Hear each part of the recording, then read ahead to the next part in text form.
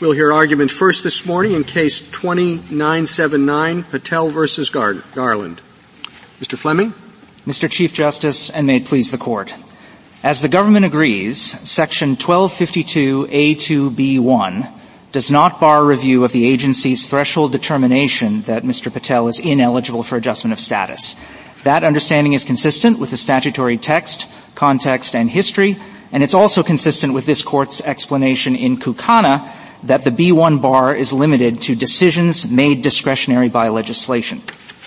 Congress could have written B1 differently. It could have barred review of any individual determination, as it did in subsection A1, or of the final order of removal, as it did in subsection C. But Congress didn't use those words. It used judgment, and specifically any judgment regarding the granting of relief. And nobody has identified any instance in which the INA uses judgment in the sweeping way suggested by the 11th Circuit. To the extent there's any doubt, though, it is resolved by the strong presumption of reviewability of agency action. And that's especially so because the 11th Circuit's position, undisputedly, bars all judicial review, even for errors of law, of the numerous adjustment of status decisions that are made outside of removal proceedings by U.S. Citizenship and Immigration Services. The court-appointed amicus does not deny that or attempt to justify it. That's enough to resolve this case. The Court does not need to resolve the slight difference between our reading and the government's. We all agree it does not affect Mr. Patel's situation. And to the extent that this Court does reach it, we believe our reading is preferable, both because it gives full meaning to the phrase regarding the granting of relief. The government does not, but rather treats it as though it weren't even in the statute. And also because our reading is easily administrable. Jurisdictional lines should be clear, and our line is clear. Threshold decisions regarding eligibility are not subject to B1. The discretionary decision to grant relief to an eligible non-citizen is. And again, if there's any doubt, the strong presumption of reviewability breaks the tie in our favor. And I'd welcome the Court's questions. Counsel, normally we review judgments or orders and not reasoning.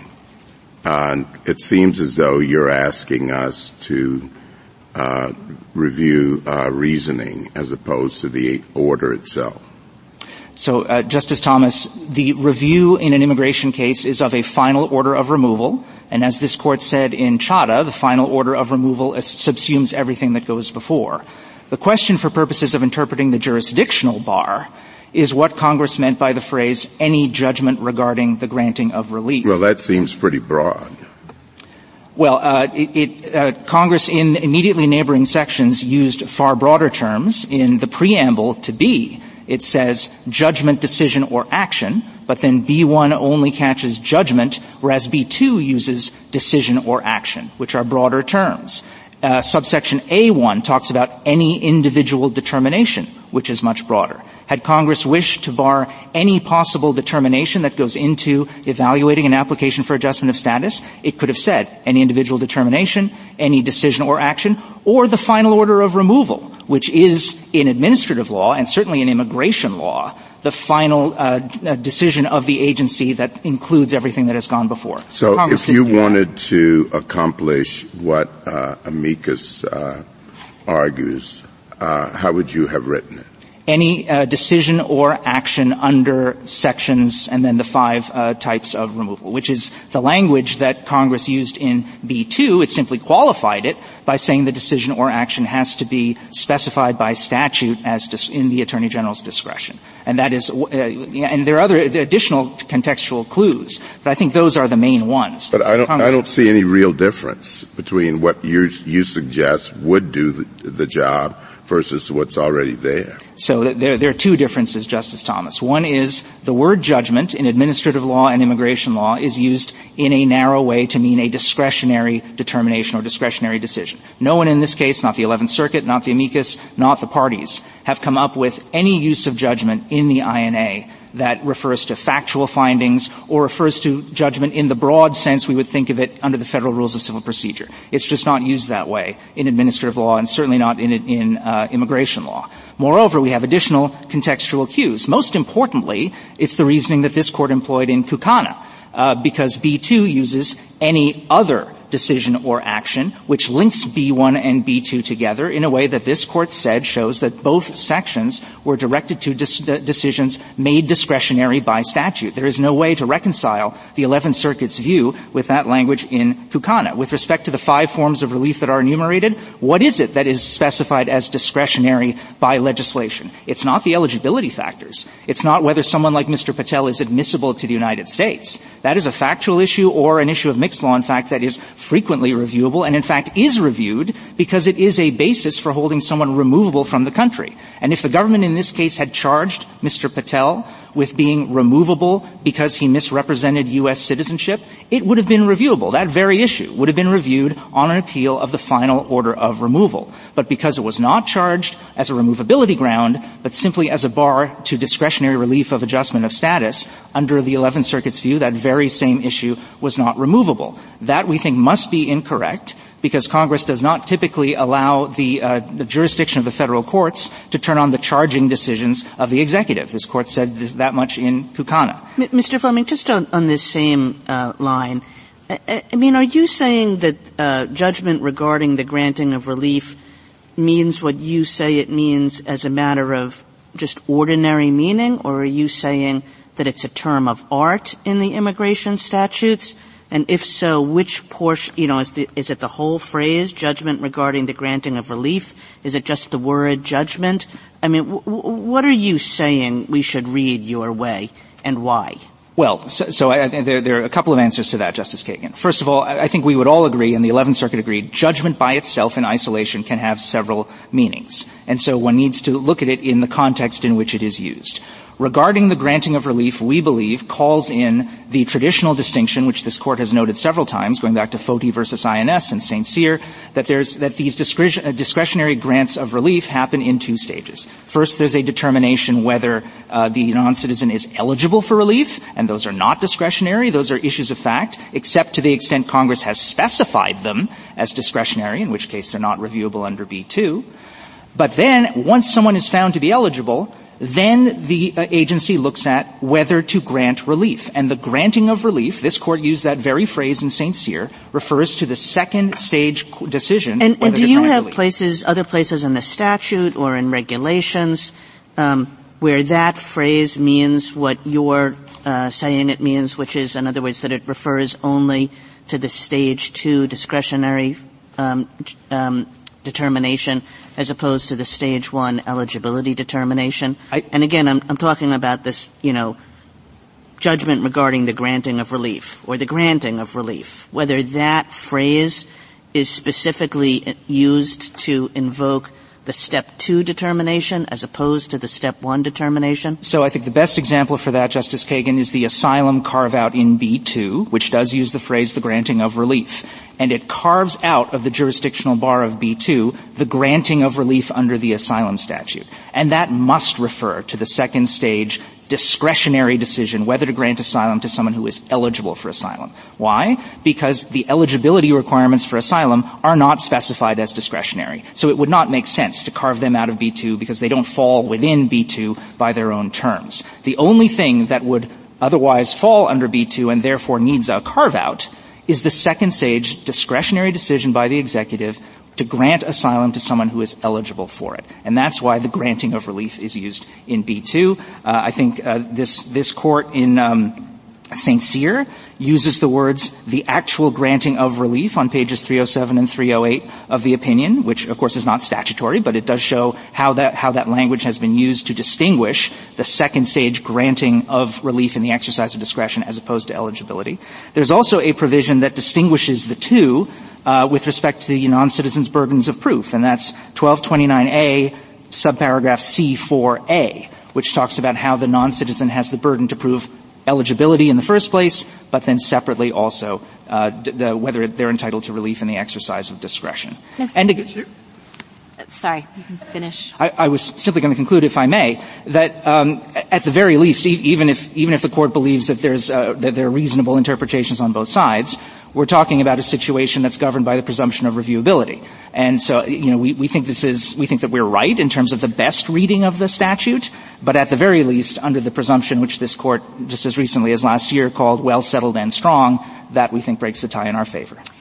Mr. Fleming, I'm just wondering, amicus says of both your interpretation and the government's that if you make all of the preliminary determinations reviewable, that the jurisdictional bar doesn't, or the bar to judicial review doesn't have that much work to do? How do you respond to that? So we think that's incorrect, Justice Barrett, and that's because before IRIRA, before 1996, the courts were reviewing the second stage determination whether to grant relief in the exercise of discretion. And we cite a number of those cases in footnote 6 of our reply that, reversed the BIA or the immigration judge on an exercise of discretion. And that is what Congress through B1 was trying to get rid of, was trying to say you can review, we believe, the eligibility factors. But once someone is found to be eligible, if the agency says, nonetheless, we are going to deny relief in the exercise of discretion, that is not reviewable, except, for purposes of subsection D, it restored the possibility of review for errors of law or constitutional errors. Well, then so that is the work that's being done.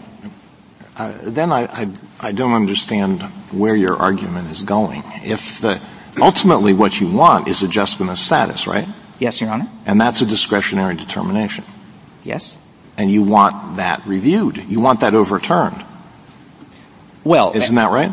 At the moment, what we want is the 11th Circuit to review our argument that the agency made an error in finding Mr. Patel ineligible. Yeah. And then if that is reversed, it would go back to the agency that would then have to determine whether to grant relief in the exercise of discretion, which is a determination that hasn't been made yet.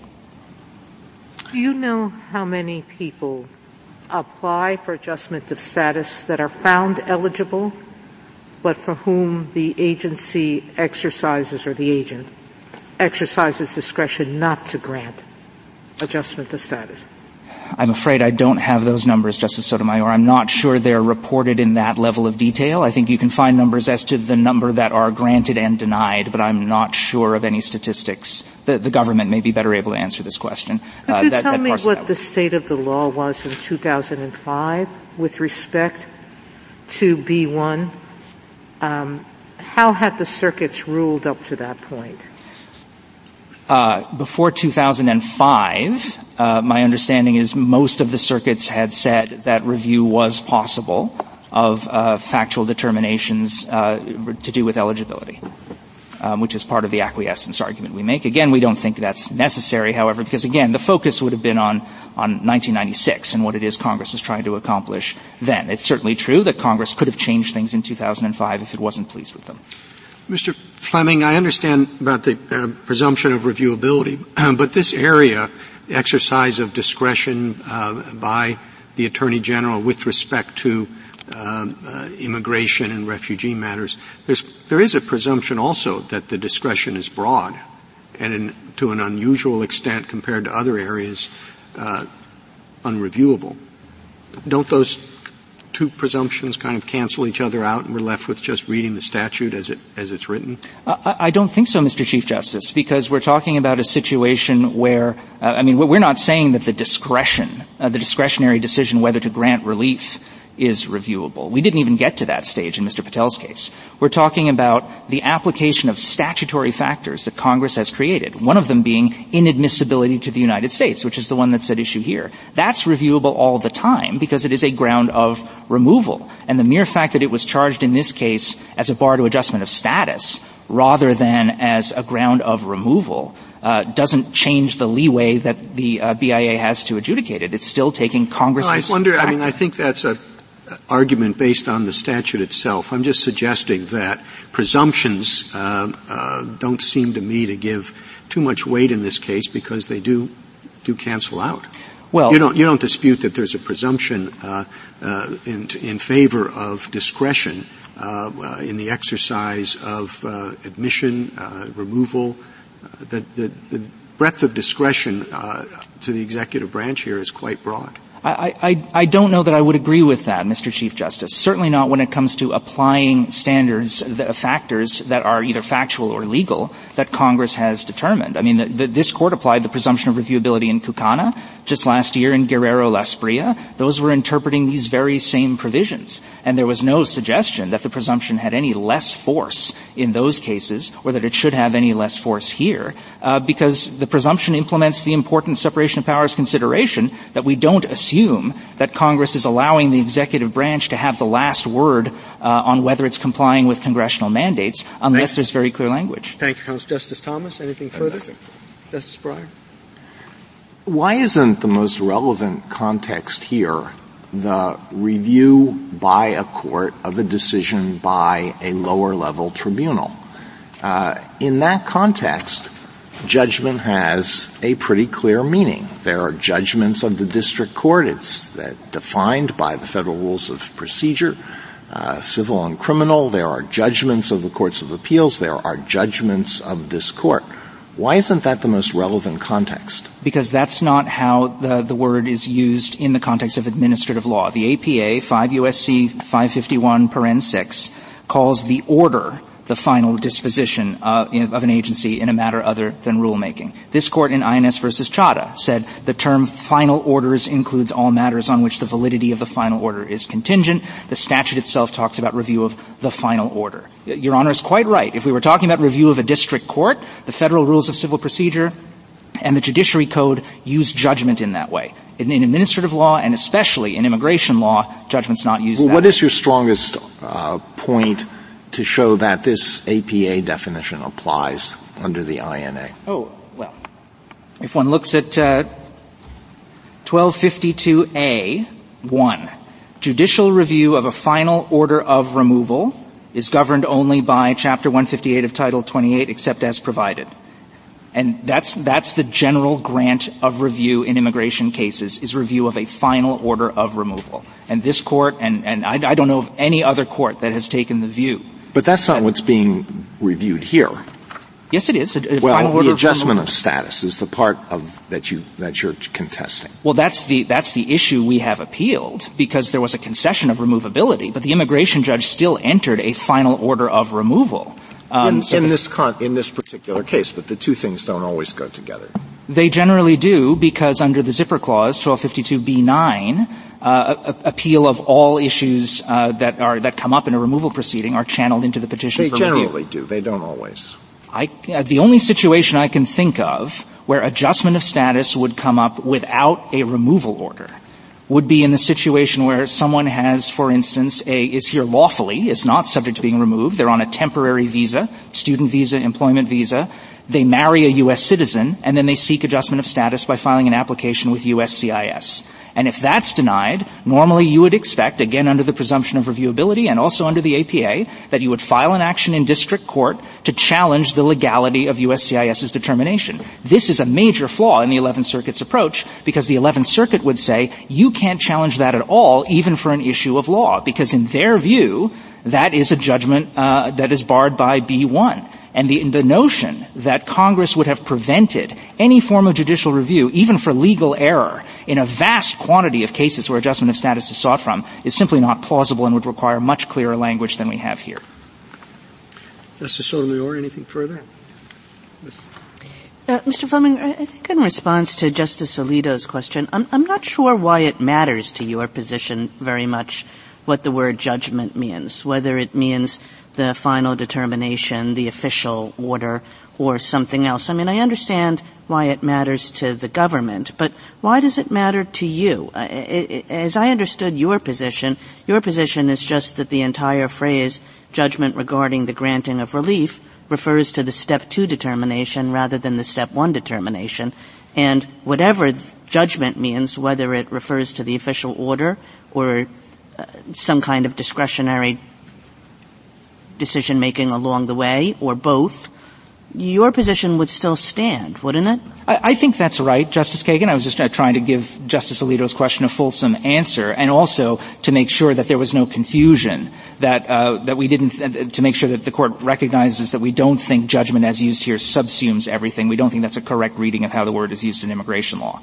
But it's certainly true that even if judgment means the ultimate final order, The thing that is made not reviewable by B1 is the judgment regarding the granting of relief, and we think that is the second stage determination whether to grant relief in the exercise of discretion to someone who has been found to be eligible for it. As opposed to the Step 1 eligibility determination. Step 1 eligibility determinations are reviewable. There could be a situation if Congress in the future wanted to say this one, we're specifying this as being in the discretion of the Attorney General, then it would be unreviewable under B2. But B1 has nothing to say about them. Justice Gorsuch, anything?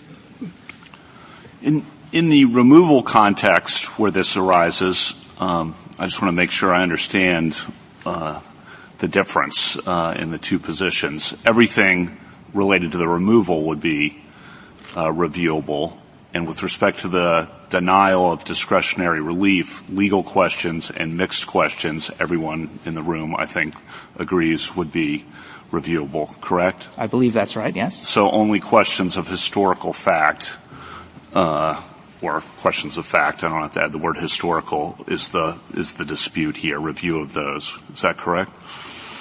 Well, so as to the... In the removal context. So not talking about denials of discretionary relief? I don't think there's a dispute as to what is reviewable in terms of removability. So if someone has actually contested removability, and let's leave out the cases of criminal convictions. Sorry to interrupt. On removability, I agree. On the denial of discretionary relief, we're just talking about fact questions, correct? Yes. That's the dispute here. It's solely about fact questions because everyone agrees, I think, that legal questions and mixed questions will get judicial review. Yes, that's right. And only fact questions at the first, what I've been calling the first stage with respect to eligibility requirements. And on the fact questions, how could an appellate court, and this question cuts both ways, but how can an appellate court look at a cold record and determine a factual error when it relates to credibility, for example, or something like that? So just give me some examples where this will matter, I guess. Well, as the amici, the American Immigration Lawyers Association and the EOIR judges point out, it's not uncommon. I mean, the standard is still substantial evidence, so most cases do fail on the merits. But it is not uncommon for courts of appeals to find serious problems with how the agency determines credibility. Credibility is, of course, a question of fact. This court said this in Nasrallah. It's a factual issue that is reviewable on appeal. Deferentially, we don't dispute that. But, in this case, for example, we think that the credibility determination against Mr. Patel was sorely informed by the judge's misunderstanding of what was required in order to get a license in Georgia. And, that is an issue that we fully briefed to the 11th Circuit. It didn't reach it because it believed it lacked jurisdiction. But I think this will matter in not very many cases, but in the cases where it does matter, that is a very desirable result, because we do not want the agency to be making such serious decisions on the basis of anything less than substantial evidence. Thank you. Thank you, Your Honor. Justice Barrett? Thank you, counsel. If I might, Chief, I'm sorry. Sure. If they're going to get review in the removability context, why isn't that enough? Because of what happened in this case, Justice Sotomayor. In this case, for reasons that the government trial attorney could not explain when asked by the immigration judge, the government did not charge this inadmissibility issue, the misrepresentation of citizenship, as a ground of removability. That was only raised as a defense to adjustment of status. Had they charged it as a removability ground, we wouldn't be here because it would have gotten reviewed in that context. But so why does that matter? Meaning, is it because no one now will decide this issue? Unless this court reverses, no one other than the agency is going to decide it. The agency will have been the last word on an issue of inadmissibility, which is an issue frequently reviewed by the courts as either a fact question or a mixed question. Thank you. Thank you, counsel. Thank you, Your Honor.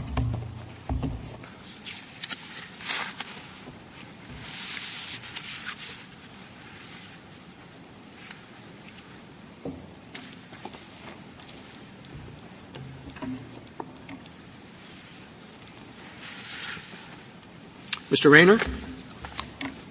Mr. Chief Justice, and may it please the Court, Section 1252A2B precludes review of any judgment regarding the granting of relief under 5 enumerated provisions, as well as any other decision or action of the Secretary or the Attorney General, the authority for which is specified to be in their discretion. By its terms, that provision bars review of discretionary determinations, not non-discretionary determinations like the question of fact at issue here. Petitioners now largely agree with that reading as a practical matter, conceding that even discretionary eligibility criteria will be reviewable under the second clause, if not the first.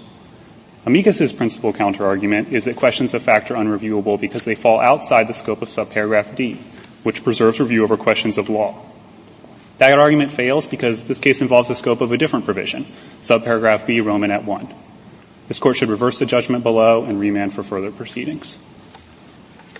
Mr. Rayner, could you tell me how would the outcome, or in which cases would the outcome be different under your analysis as opposed to petitioner's analysis or approach?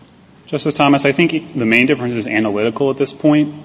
They concede, as my friend suggested this morning and in note 2 of their reply brief, that eligibility criteria, if they're specified to be in the Attorney General's discretion, will be unreviewable under the second clause. We would put those under the first clause. We think the first clause, with its phrase judgment regarding the granting of relief, is more naturally read to pick up those discretionary eligibility criteria, but there is an analytical difference. I don't want to put words in my friend's mouth, but it may also be that they think there is a higher level of explicitness required for what counts as being in the specified in the discretion of the Attorney General. One final question. We agree that if you asked Mr. Patel whether he checked the box in his application for a license in Georgia, we agree that's just looking at the application and determine a fact, right? You checked that you're a citizen. That's correct. Whether he checked the incorrect box is a question of historical fact. Okay. Now, whether or not he lied in checking the box, I want you to tell me why that is also a fact, as opposed to a determination that includes some discretion. I don't think findings of historical fact like that include any measure of discretion. There's a right answer and a wrong answer to this particular question. Did he tell a lie or did he not tell a lie? So how is that a fact? It's a fact because it's something about the state of the world at the time that he acted, and it can be determined either correctly or incorrectly. So it's exactly like checking the box? Yes. In our view, questions of subjective intent at the time an action was taken are the same as did he check the box or did he not check the box. But how can that be? Because it seems like credibility determinations, and Justice Kavanaugh alluded to this, require, in contrast to when you look at them at a cold record, require some element of judgment, right? Like looking at him, listening to his testimony, and drawing a conclusion, which requires the exercise of some discretion about whether or not Mr. Patel was telling the truth. It just seems it's hard for me to see why that's exactly the same as checking the box or not. I agree it may be a little more complicated of a factual inquiry. I don't think it's fair to say that it involves discretion, though. If the immigration judge were to determine, I think the evidence shows that this person lied, but I'm going to exercise my discretion to find that he told the truth, everyone would agree that that's impermissible.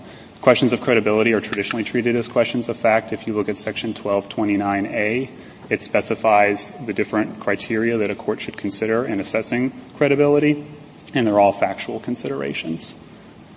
Although I acknowledge that it's a slightly more complicated one than the question, did he check the box or not?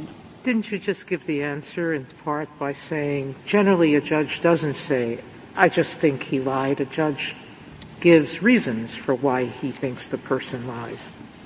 And those reasons are supported by the record or not, correct? Correct. Yes, but that's why we think of them as facts. Every judgment doesn't necessarily mean discretion. Yes, agreed. There are multiple meanings to the word judgment. Here, the statute uses the term judgment to include a discretionary component, and that's evident not just from the dictionary definitions that were contemporaneous at the time, although those did include a discretionary component. They define judgment as notion, estimate, opinion, but the statutory context also indicates that the term judgment here includes a discretionary component. The title says denials of discretionary relief. Even more critically, the second clause refers to any other decision or action specified to be in the discretion of the Attorney General or the Secretary. But isn't your argument that findings of fact never constitute discretionary, never constitute a judgment? Our position is that objective findings of historical fact will not constitute a judgment within the meaning of this particular provision. I'm not disputing that colloquially it might be used to refer to findings of fact, but the contextual cues here indicate that that's not the case. So you are not making the argument that simply looking at the dictionary definition of the term judgment is sufficient to support your position? No, Justice Alito. The dictionary definitions support our position. They do define this to have a subjective component, but they're not alone enough. And I think the most important contextual... Why do they support your position at all? Because any factual determination involves some exercise of judgment, doesn't it? Some involve questions about which no reasonable person could disagree, but many, like determination of credibility, involves consideration of a number of factors, and it's very natural to say, in my judgment, this person was telling the truth, or in my judgment, this person was not telling the truth, right? It is possible to speak in that way. The dictionary definition... Is there anything odd about speaking in that way? Well, the dictionary definitions at the time tend to have a little more nuance to the meaning of the term judgment. They define it in terms of subjectivity, discerning competing factors, weighing competing factors. And the INA similarly consistently uses the term judgment in this way. The INA uses the term judgment 12 times outside of this provision. 8 of those times it's referring to a court judgment, which wouldn't apply here. And then 2 of those times it's referring to a discretionary judgment. And it uses... What is your definition of a discretionary judgment? I think it's just a bootstrapping example. Congress is just making absolutely clear that judgment has the discretionary component. What is a discretionary decision? What is your definition of a discretionary decision? A discretionary decision, in terms of identifying one for purposes of this statute, would be something that is value-laden, requires weighing of competing factors. There may often be a history of non-reviewability, as there is with the hardship criterion. It may be traditionally have been reviewed for abuse of discretion under Pierce v. Underwood, looking at those kind of factors. And sometimes there will be an express textual indicator that it's discretionary. For example, if the statute says, in the opinion of the Attorney General, or in the opinion of the Secretary. Well, we treat a credibility determination as a question of fact. You don't have discretion, right? That's your position? Correct, Mr. Chief. But can't you have people who, when they're making a judgment about whether an applicant is lying or not, somebody could say, I place a lot of weight on demeanor. I mean, if a person looks nervous or something, I tend to think she's more likely lying.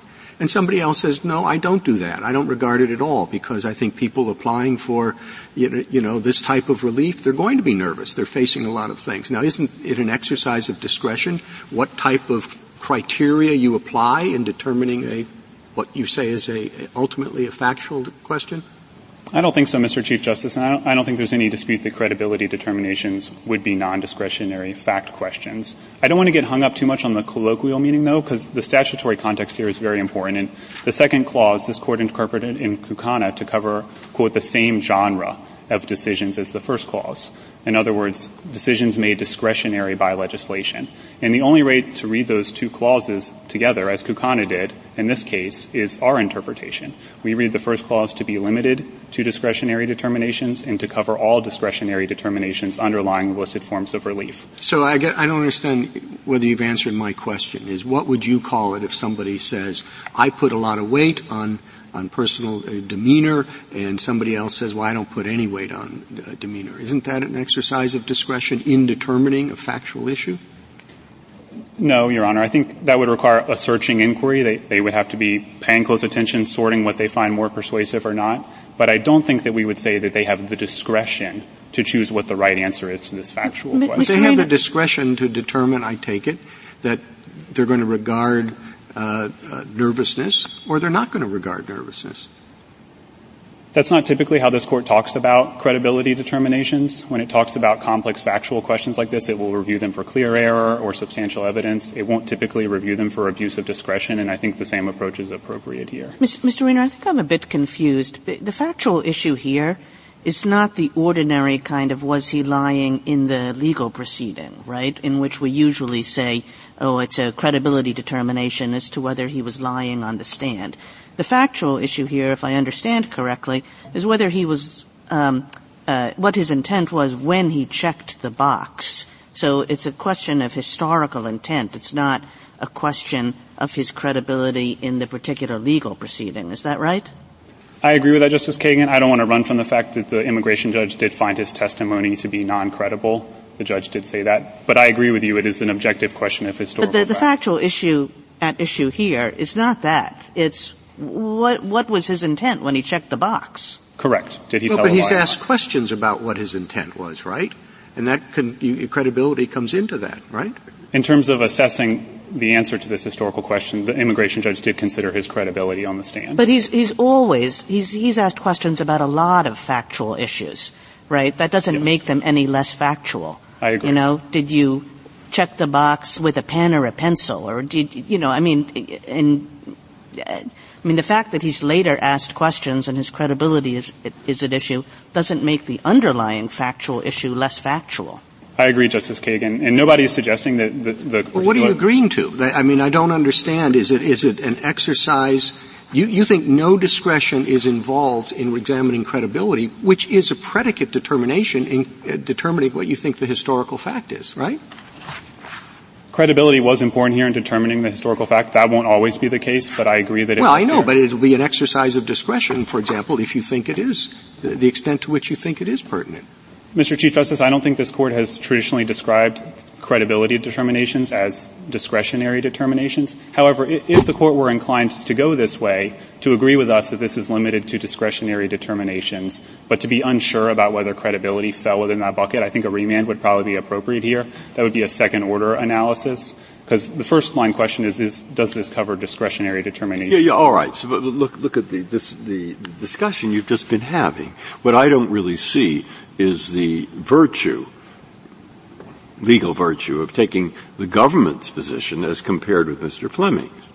I mean, if those were the choices, what you seem to have done, think about this. Step 1, step 2 is at least comprehensible to an ordinary person and even to a judge. Okay? I got that. And now what we're doing, we're going to have, like we have in the code here, about 8 pages of tiny print in some of these things about what goes before the Attorney General may. I'll grant you the may could be discretionary. And you want to throw in the box called discretionary, things like good character, extremely unusual hardship, etc. And who knows what else. We just have an example here. So all we're going to do is introduce, if we take yours, a new issue. And this new issue is going to be whether any of these words, and there are loads of them, fit within the government's idea of special discretion or not. And at that point, I foresee lots of arguments of this kind. Well, all we need to say is, wait a minute, B has to do with the step 2 kind of discretion. And if you look through all 5, you find in the first sentence of each of those 5 either the word discretion or at least the word may. You see my question? How did the government get to this point? I don't get it. Justice Breyer, respectfully, I don't think petitioner's position allows you to avoid this issue. They concede that certain eligibility criteria will be unreviewable under the second clause.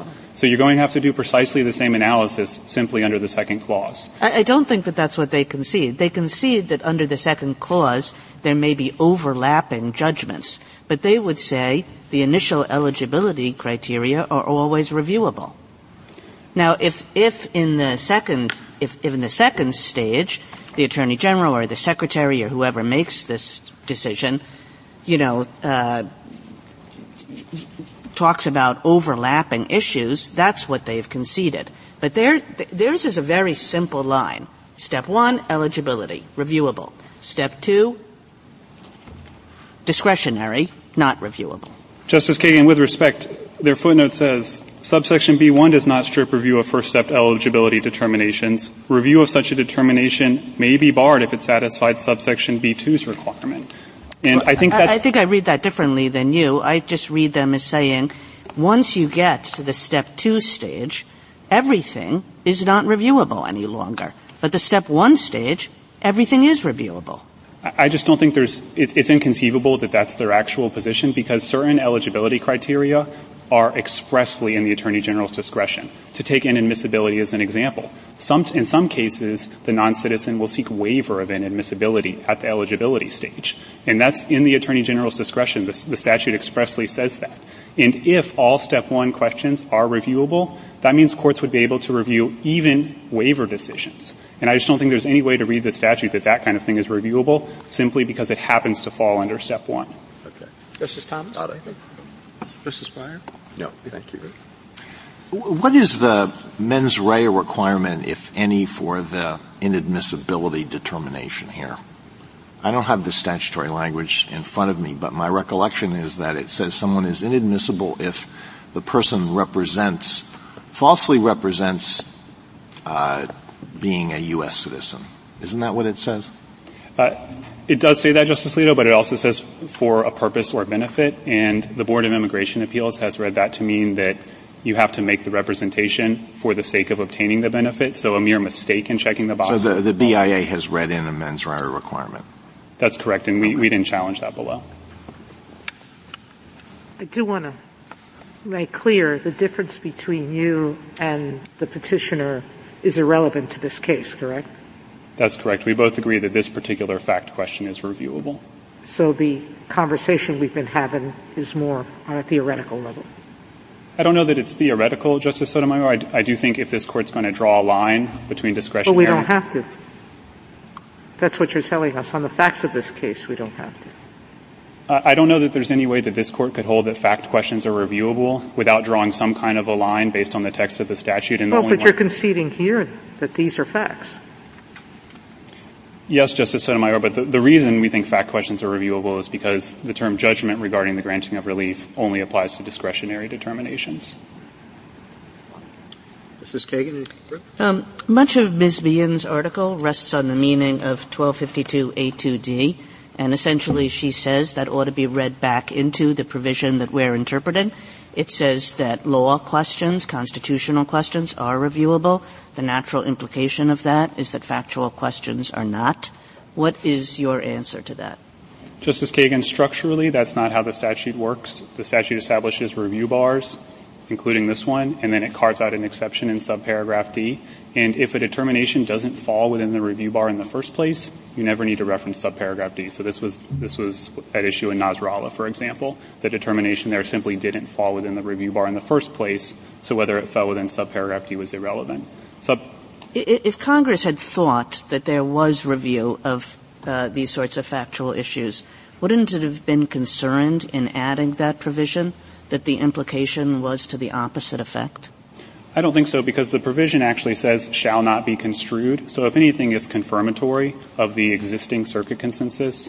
8 circuits had held this was limited to discretionary determinations. The Real ID Act was what enacted subparagraph D, and that was 9 years after IRERA enacted this B Romanet 1. And there's just no indication that in the Real ID Act, Congress meant to constrict or expand the scope of the review bar in B Romanet 1. Has this been the government's position since 1996 consistently? No, Justice Kavanaugh. This was our position starting in 2001. I acknowledge that before 2001, the government took the Court of Appeals position. After St. Cyr, when it became clear there might be constitutional issues with that position, the government acknowledged its flip in light of St. Cyr, and argued for the position that we have now held since that time. And I guess one of the questions that comes up, and this follows on Justice Kagan's question, is I think there's a little bit of a mismatch between the government's position starting in 2001 in the statutory language of the provisions that include the subsequent Real ID Act. So I understand why the government in 2001 would have said, St. Cyr, we need to do something different, and the Courts of Appeals cases were out there. Some of them were out there at that time as well. But then what St. Cyr said was questions of law. It didn't say discretionary. So the government's position seems to be a little bit of a mismatch, which then becomes more of a problem once you have the Real ID Act, the mismatch. Tell me how to work my way through that. Our constitutional avoidance reading in 2001, you're correct, was slightly overbroad with respect to the concerns that St. Cyr identified, but that's because that was the plausible way to read the text. There really wasn't any way to read the text to just exclude questions of law and precisely track the concerns identified in St. Cyr. So we took the position in 2001, this is the best reading of the text, and it takes care of the concerns in St. Cyr. Now, once that was justified as a constitutional avoidance reading, the addition of subparagraph D, ameliorating the constitutional concerns, doesn't retroactively change what the best reading of the text is. Clark v. Martinez says whether constitutional concerns come or go, we're not going to change our reading of the text. And in the Real ID Act, Congress left intact the operative language here. I guess if the Real ID Act had been present as of 2001, maybe the government would have adopted a different position, but that's speculative, I suppose. Let me ask two, sorry to prolong this, but two questions. What are the problems if we adopt the petitioner's position, and what are the problems if we adopt the amicus's position from the perspective of the government, which has had a consistent position on this since 2001? Yes, with respect to petitioners, again, I think their position is largely aligned with ours, except for perhaps an analytical distinction, in that they would put discretionary eligibility criteria under B2 rather than B1. So if an inadmissibility waiver comes up at the eligibility stage, for example, I think they would acknowledge that's unreviewable under the second clause, but not the first. That's purely an analytical difference. With respect to amicus, obviously there are large practical differences. As my friend pointed out this morning, the starkest practical difference is at the district court level. When DHS makes these adjudications outside of removal proceedings, there's going to be no review whatsoever. But then, of course, there's also a practical difference at the Court of Appeal stage in that we think factual questions are reviewable, albeit under a very deferential standard of review. On the district court point, what's the volume there? Unfortunately, and somewhat surprisingly, there's not a lot of clear data that precisely tracks this question. Based on some internal calculations, it appears that there were probably north of 1,000 challenges in district court to DHS determinations in the past year. Petitioner's reply brief at Note 8 cites some additional statistics, but those don't precisely map on to 1255 adjudications. It includes a slightly broader set of adjustment applications.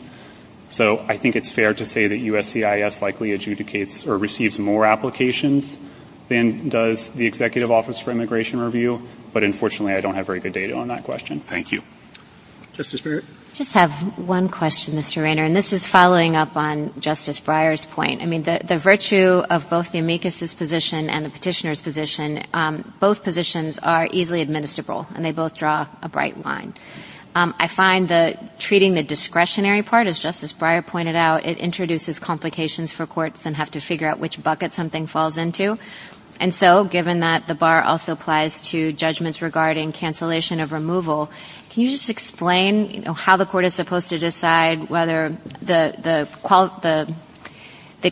factor whether the removal would result in exceptional and extremely unusual hardship to spouse or child or parent? How does the court decide discretionary, non-discretionary? Isn't that also mixed fact but also has some discretion mixed in? Your Honor, we would not agree that it's a mixed question of law and fact under Guerrero, but there is some question about that in the lower courts right now.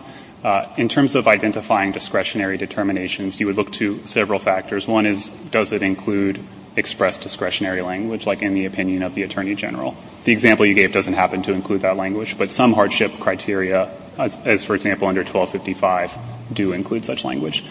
Then you would look at whether it requires value-laden decision-making, and you would also look at whether there was a history of non-reviewability. For example, there was a fair amount of pre-IRERA case law treating hardship determinations as discretionary, and we think it would be appropriate for the court to look at that and making that determination. I would just note in terms of the practical concerns here, the courts of appeals have been doing this for 20 years.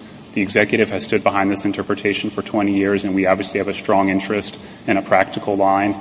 And regardless of what you hold about B Romanet 1, this type of parsing is indisputably required under B Romanet 2. B Romanet 2 requires you to identify precise criteria and then determine whether they're discretionary or not. So courts are going to be doing this under one of the two provisions. Thank you. Thank you, counsel. Thank you.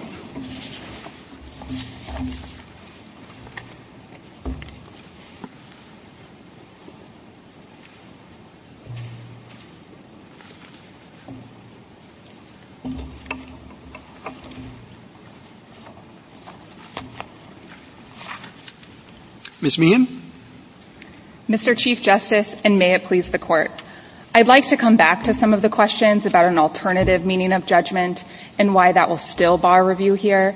But before I do that, I'd like to start with what I think is the only correct meaning of judgment as used by Congress here in the jurisdictional bar. Judgment here means any decision with a connotation of formality or authoritativeness. That formal decision or judgment is the overall denial of discretionary relief. Like all judgments, it subsumes any subsidiary determination made along the way to denying relief. So whatever the reasons leading to the denial of relief, the resulting judgment is barred. The only exceptions to that jurisdictional bar are in subparagraph D's exceptions clause, precluding review of constitutional claims and questions of law. Congress left no doubt in 2005 that these are the only exceptions. How? By also adding to the text of the jurisdictional bar.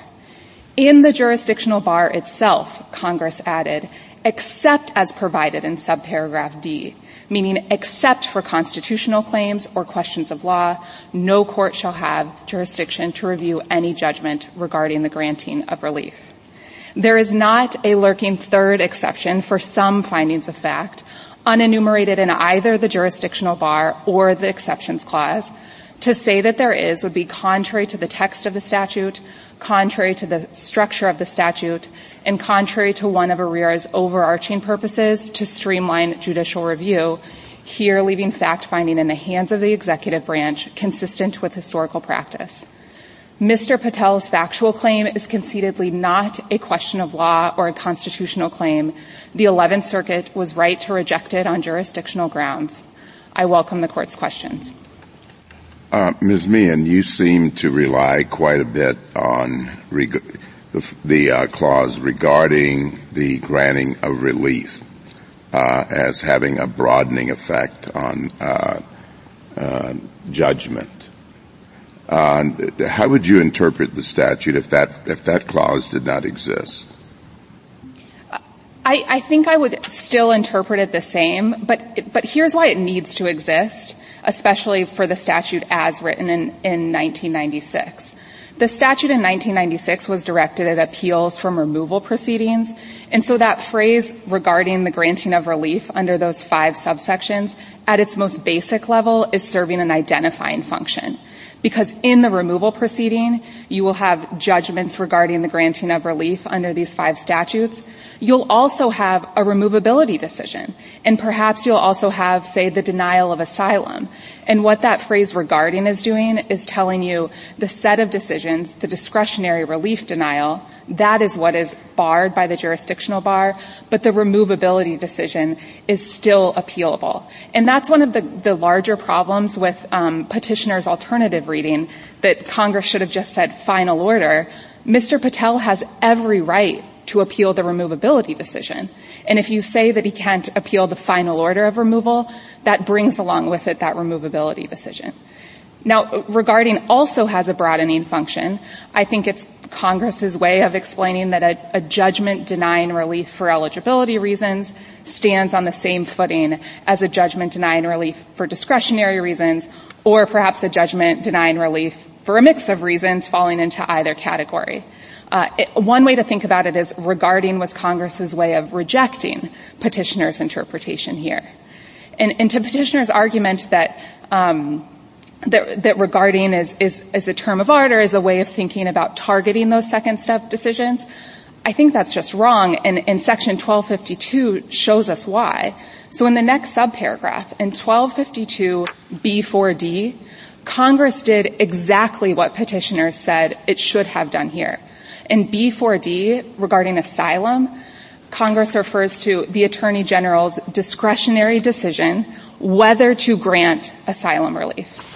And that comparison between 1252B4D and the much more categorical language here in the jurisdictional bar, I think is the end of petitioner's argument. We don't assume that the language Congress used in B4D is that same regarding language we see here in the jurisdictional bar. Counsel, I don't understand your answer at all, because I don't see how your interpretation in the various subdivisions you gave us give any meaning to regarding the granting of relief whatsoever. Congress need not have specified any judgment in B1 as distinct from a decision or action in B2. Why didn't it just say any decision or action? If it used different words, judgment regarding, and it seems to me that if decision or action is as broad as you claim it is, then judgment regarding the granting of relief has to be more narrow. You can't make it broad at the same time, because otherwise they would have used identical language. Second, I'm not sure how we ignore neighboring subsections A and C that show when Congress wanted to strip jurisdiction broadly in the way that you wanted to. You wanted to strip both factual and legal jurisdiction.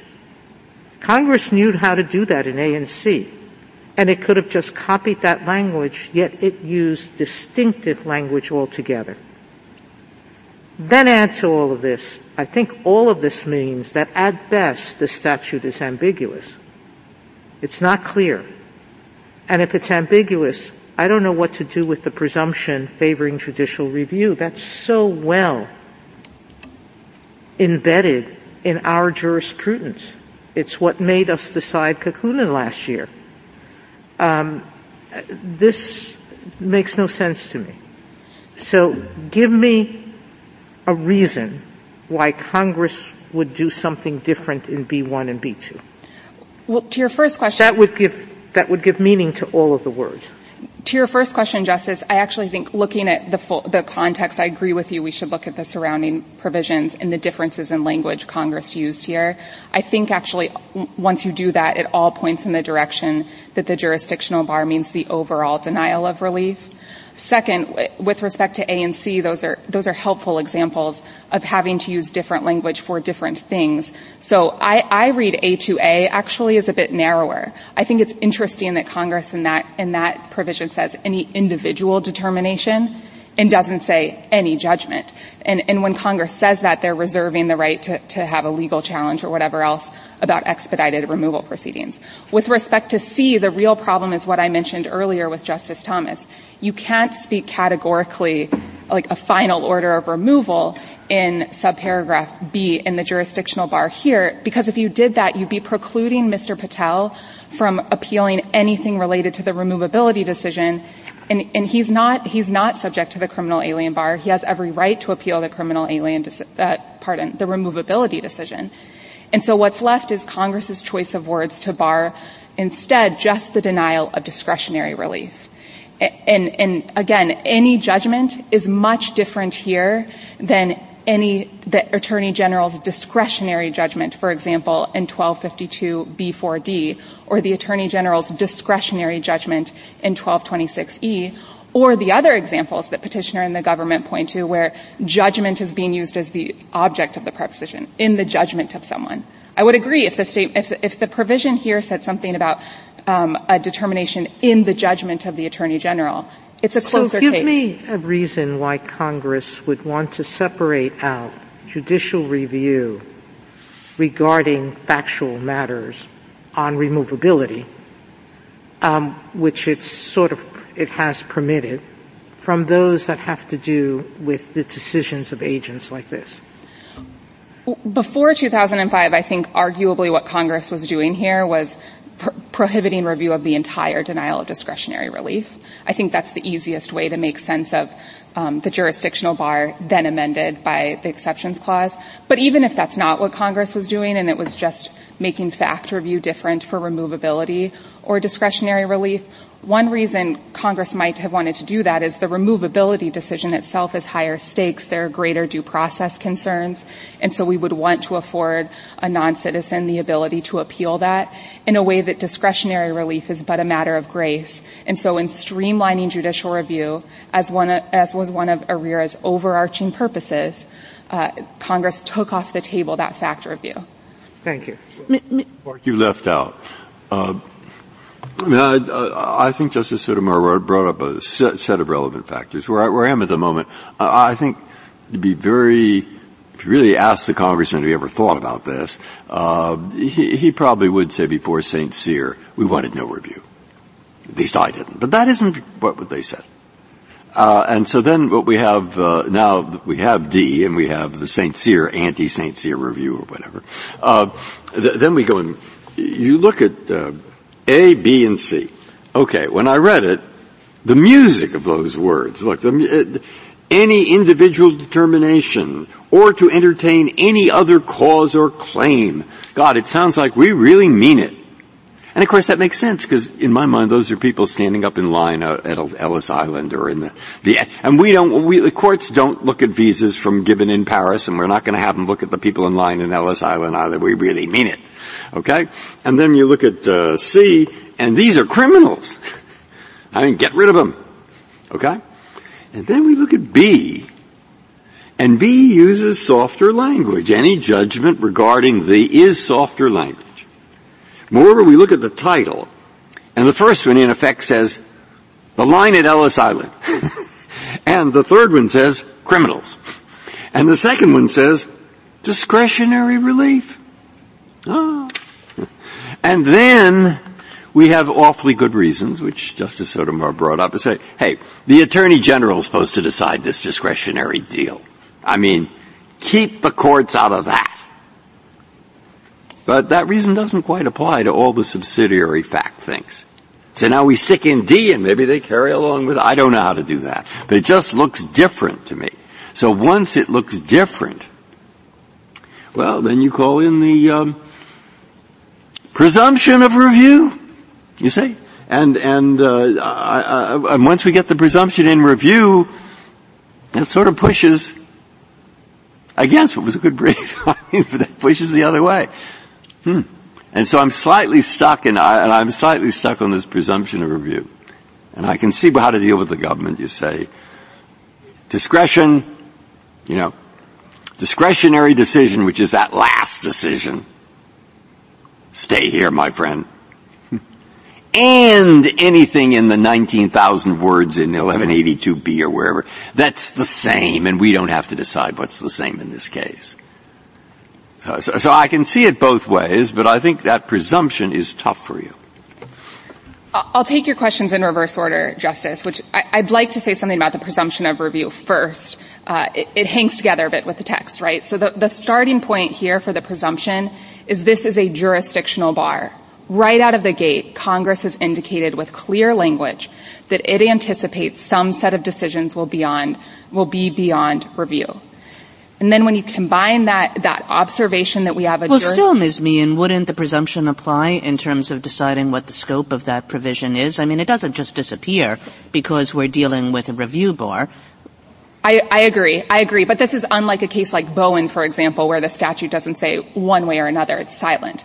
But I agree. So you combine that jurisdictional bar. Not to press the point if you agree, but, you might think that Congress acts with the presumption in mind, especially when it's doing a review bar, as opposed to when it's silent.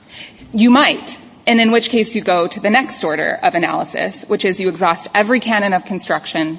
That includes grappling with what subparagraph D can possibly mean if subparagraph B means what the government says it means in particular. And you're left with a clear implication, you're left with a clear conclusion that the jurisdictional bar must mean the overall denial of relief. And if that is clear, there's no reason to apply a presumption of review. It is only a tiebreaker. Only if once I didn't mean to take you off of Justice Breyer's main point. To Justice Breyer's question, the main reason I would not apply the presumption of reviewability here is because once you exhaust the canons of construction, I do think the only correct way to read the statute is as the 11th Circuit read it. But even if you disagree with me on that, this would be an awfully strange case to apply the presumption of reviewability if you consider the origins for the presumption of reviewability, how it's ordinarily applied, and then historic reviewability of immigration decisions more broadly. The presumption of reviewability largely originated with the APA. The purpose of it was to review questions of law about whether agencies were following their own rules, whether they were following Congress's rules. No one disputes here that Mr. Patel could appeal a question of law of that order. But I am not aware of any of this court's cases in an immigration case where the court has applied the presumption of review to allow a petitioner to relitigate a question of fact. Yeah, but I mean, if we take that view, we're in the same mess as the other. Because, the APA has them all in the same place, substantial evidence on the record as a whole, and that's in review, law, fact, it's all in the same place in the statute. And we start making these distinctions, at least if we don't have to, between a review for substantial evidence and a review for, that's a question of law. And really is, you call it a question of fact. God, I can think we'll get into a mess, or the courts will get into a mess. Is this, I've not seen it distinguished, in other words, and I don't see why it should be. The best example of that distinction is in McNary, which is helpfully an immigration case where the presumption of review was at issue. In McNary, the court reviewed what it called a generic question of statutory interpretation about visas for these special agricultural workers. The court went out of its way in McNary to say, to be clear, we are not reviewing, no one has asked us to review the merit of the individual applicant's applications here. We are only reviewing the more abstract, the more generic question of what the statute means, and then we're leaving it to the agency to determine how to apply that in this case. And that is consistent with decades of this court's case law and other federal courts' case law acknowledging that they take executive officials' facts as found. And the court's only role is to answer the questions of law that would arise. Did I actually say facts as found, even if not supported by substantial evidence? St. Cyr is the best. St. Cyr didn't deal with that. It dealt with the law, and it dealt with what you have to have in habeas. On page 306 of St. Cyr, the court actually distinguishes between fact review and these historical habeas decisions and questions of law. And I actually take that passage of St. Cyr to mean that if Mr. St. Cyr had come to this court with a factual dispute, the case would not come out the same. But that's habeas.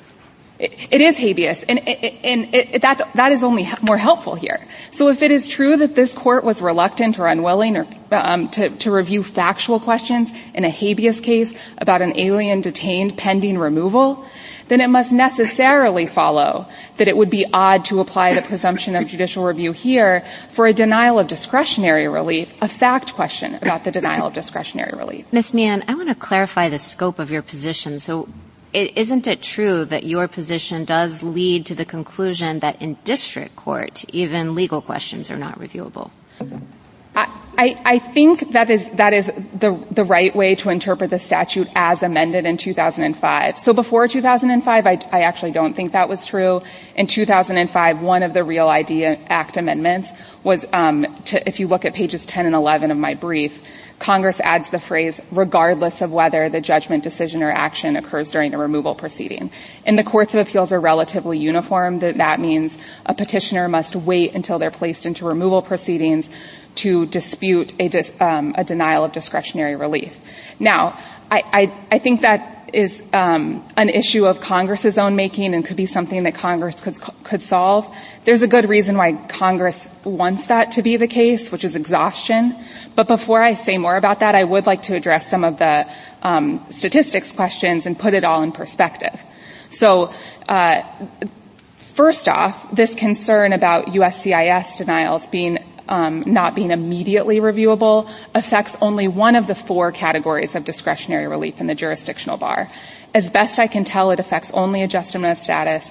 It doesn't affect cancellation or some of the inadmissibility waivers, including because something like cancellation or voluntary removal is only happening in the context of a removal proceeding.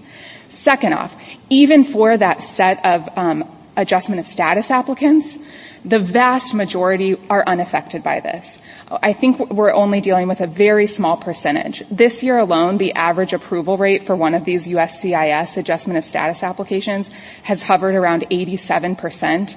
213,000 adjustment of status applications have been granted this year. And of those 10 to 15% of cases of adjustment of status applications that are denied, again, there's good reason Congress expected those individuals to exhaust their administrative remedies before involving the courts of appeals. As Mr. Patel did here, he applied for adjustment of status with U.S.CIS in 2007, 2008. Then he had a hearing before the immigration court. Then he had an appeal before the BIA. He has an opportunity to file a reopening motion within a certain amount of time. And only then does the 11th Circuit get involved. And again, this is, I think, what Congress anticipated by that amended text in 2005.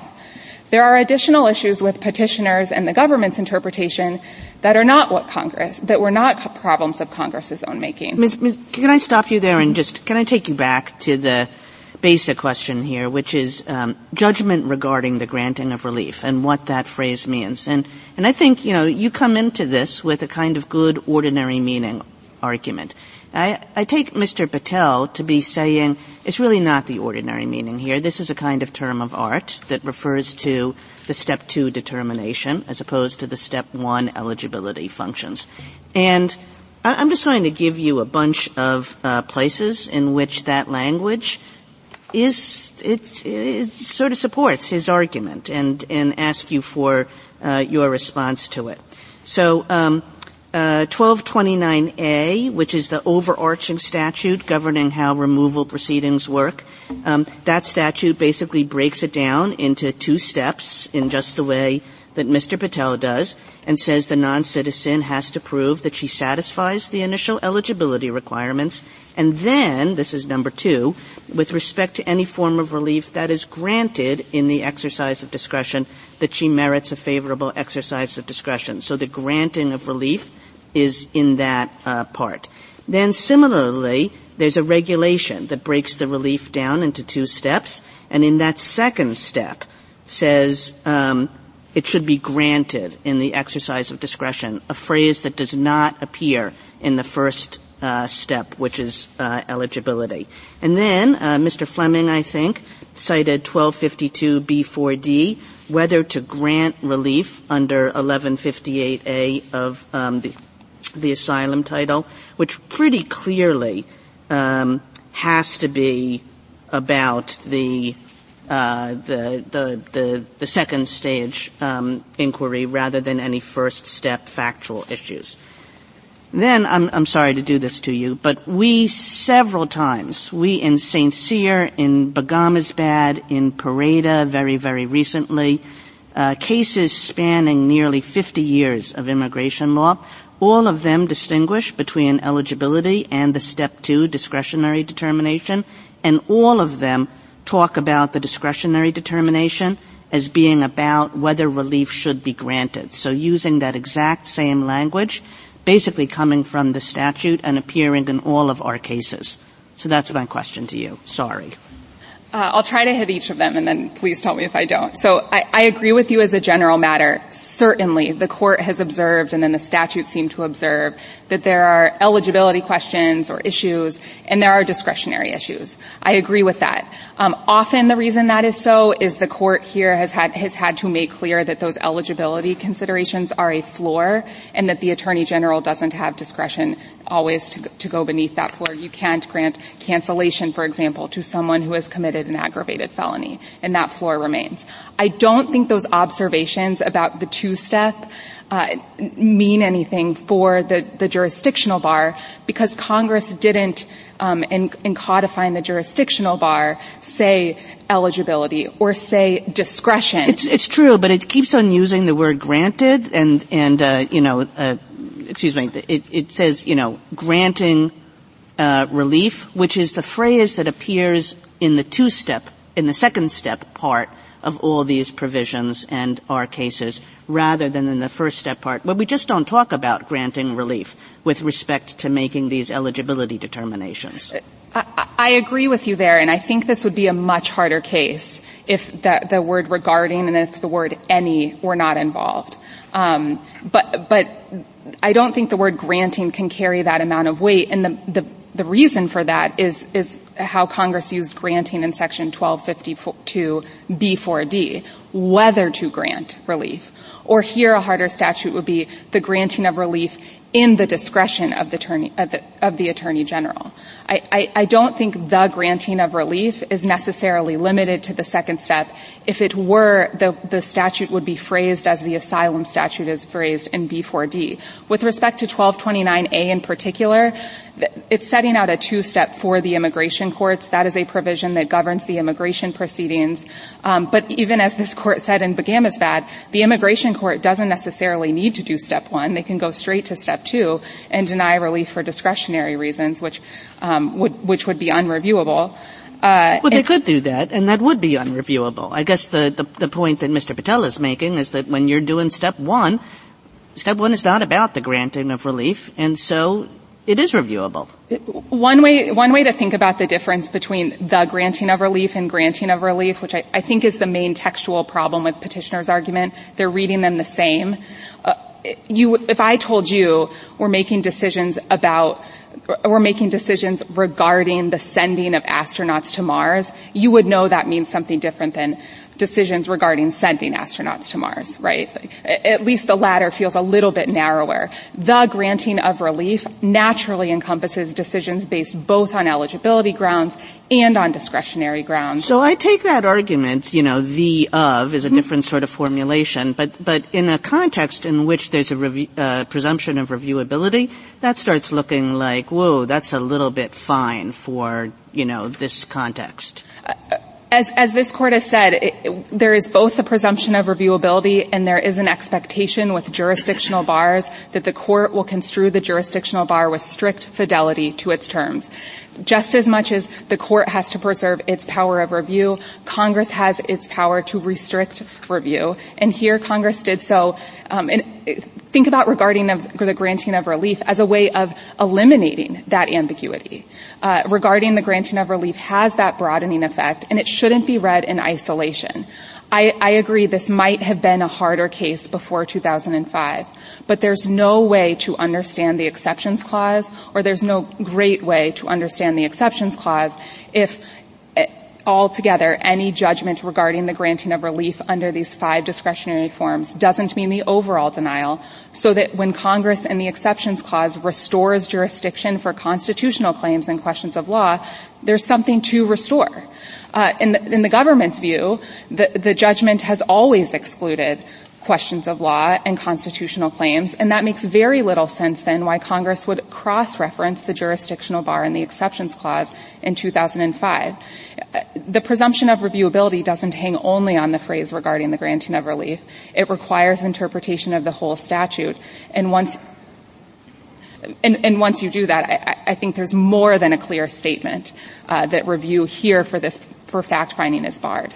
Can I pick up on your reference there to the government's argument and just get your reaction to what I think is the music of their argument? So you have the 96 Act, and they agree with your position for the first 5 years. Then St. Cyr comes along, 2001. The Bush administration decides we need to interpret this statute in a way to avoid the constitutional problem. And they come up then, the government comes up with its current position. The discretionary position, relying on the title and other things. Then 2005, the Real ID Act comes in, really talks again, like St. Cyr, about questions of law and constitutional questions. So a little bit of a mismatch with the government's position. But I think what the government's saying is we've now done it this way through 4 administrations for 20 years, and the courts have interpreted it that way.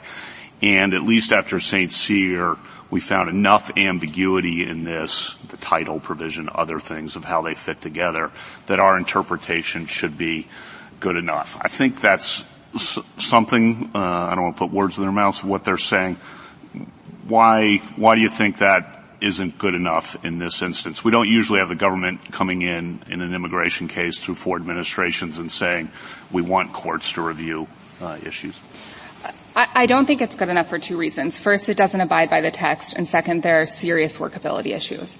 So first, even if the statute was unclear before 2005, the exceptions make it clear. And the way I've made sense of the government's mismatch, Justice Kavanaugh, is the government is saying that Congress did something along the following lines. In 1996, Congress told everyone, you can't eat junk food. And then in 2005, Congress said, except you can eat peas and carrots. And if I told you can't eat junk food except you can't eat peas and carrots, that doesn't make a whole lot of sense. You know what does make sense? You can't eat junk food, but you can eat burgers and fries. And so junk food is the larger category. Burgers and fries are in that category. They're the exception, and by implication, everything else is still unreviewable. Now, the workability problem.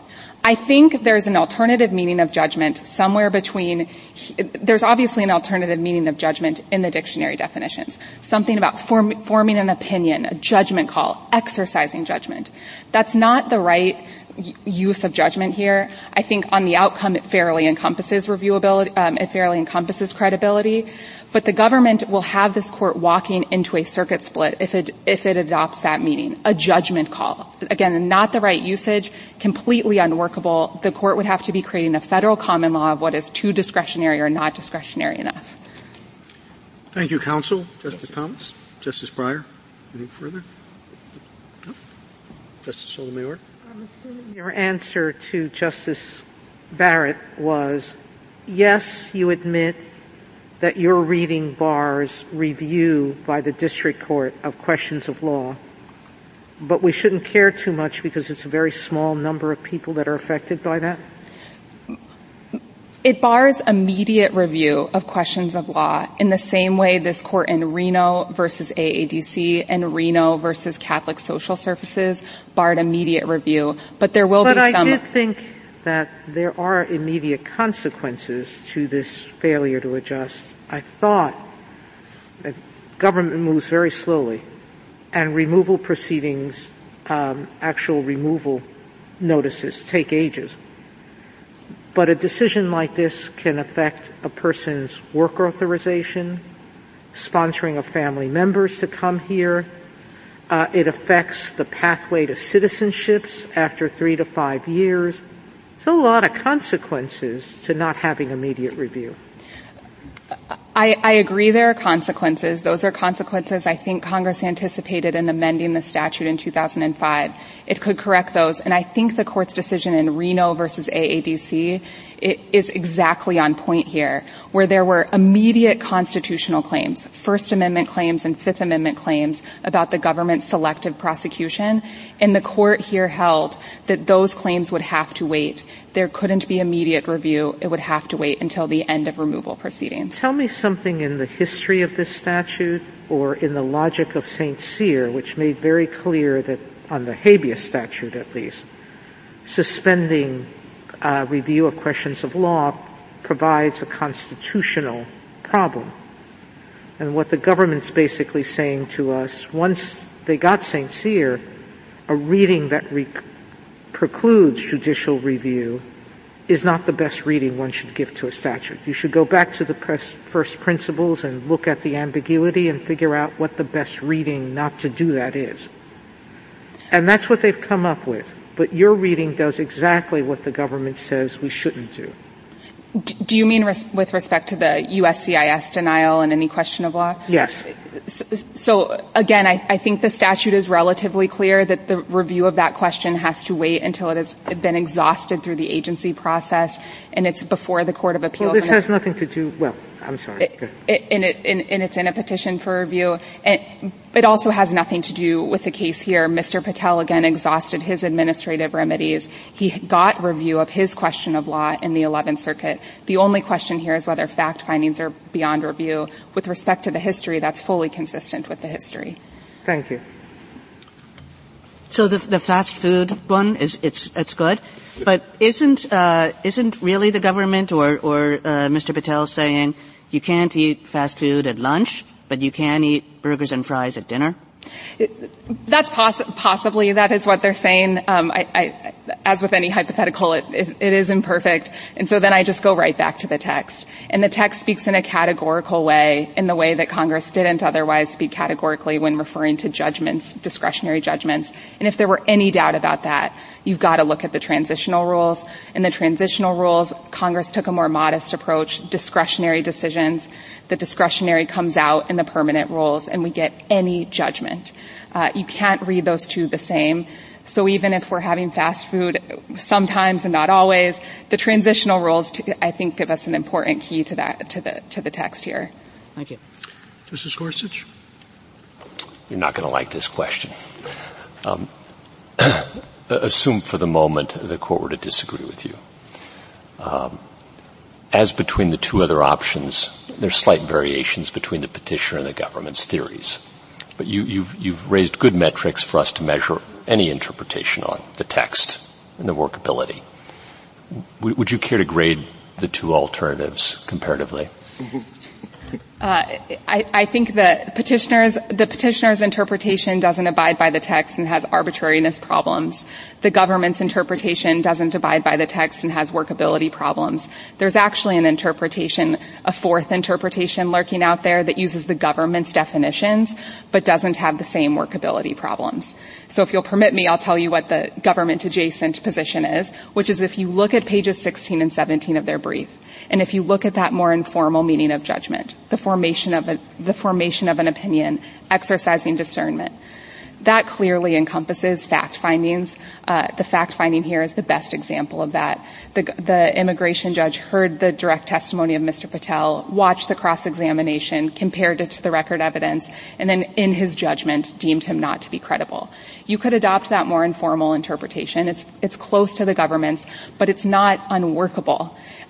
So long as you agree that a credibility determination is a judgment and not a non-judgment, as the court says. Now, in context, considering everything else, I think that's a really difficult interpretation after 2005, but it's the second best alternative. That's the second best. What's the third and the fourth? I don't know if I would take arbitrariness versus workability. I mean, the arbitrariness problem in the petitioner's interpretation is real. The petitioners explain there are fact findings all along the way to denying discretionary relief. And the government says half of them are reviewable and the other half aren't reviewable. I think that's a difficult rule to adopt. I'm not sure which other one I would take. Perhaps petitioners, despite the arbitrariness, because it's administrable. But again, I think the text leaves us. I'm having trouble with your question because I find the text I told you so you weren't going to like it. So, thank you very much, counsel. I appreciate it.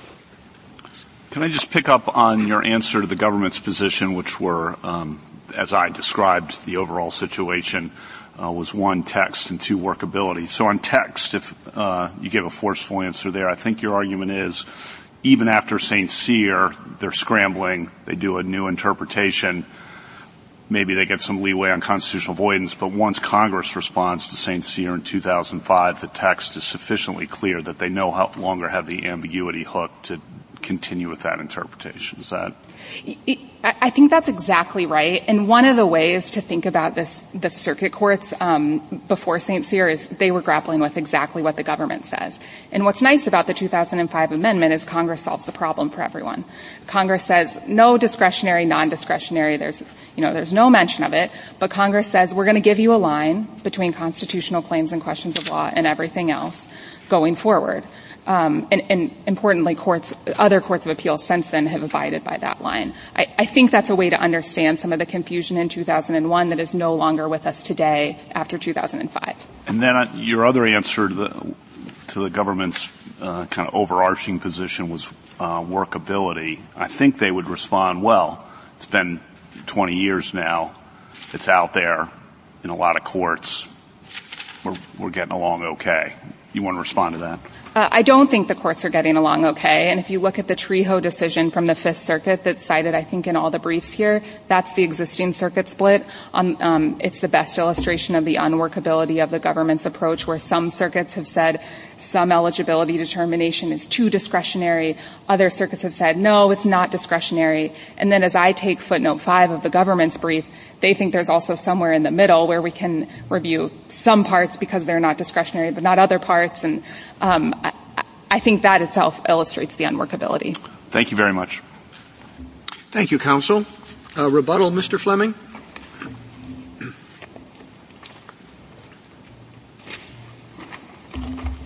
Thank you, Your Honor.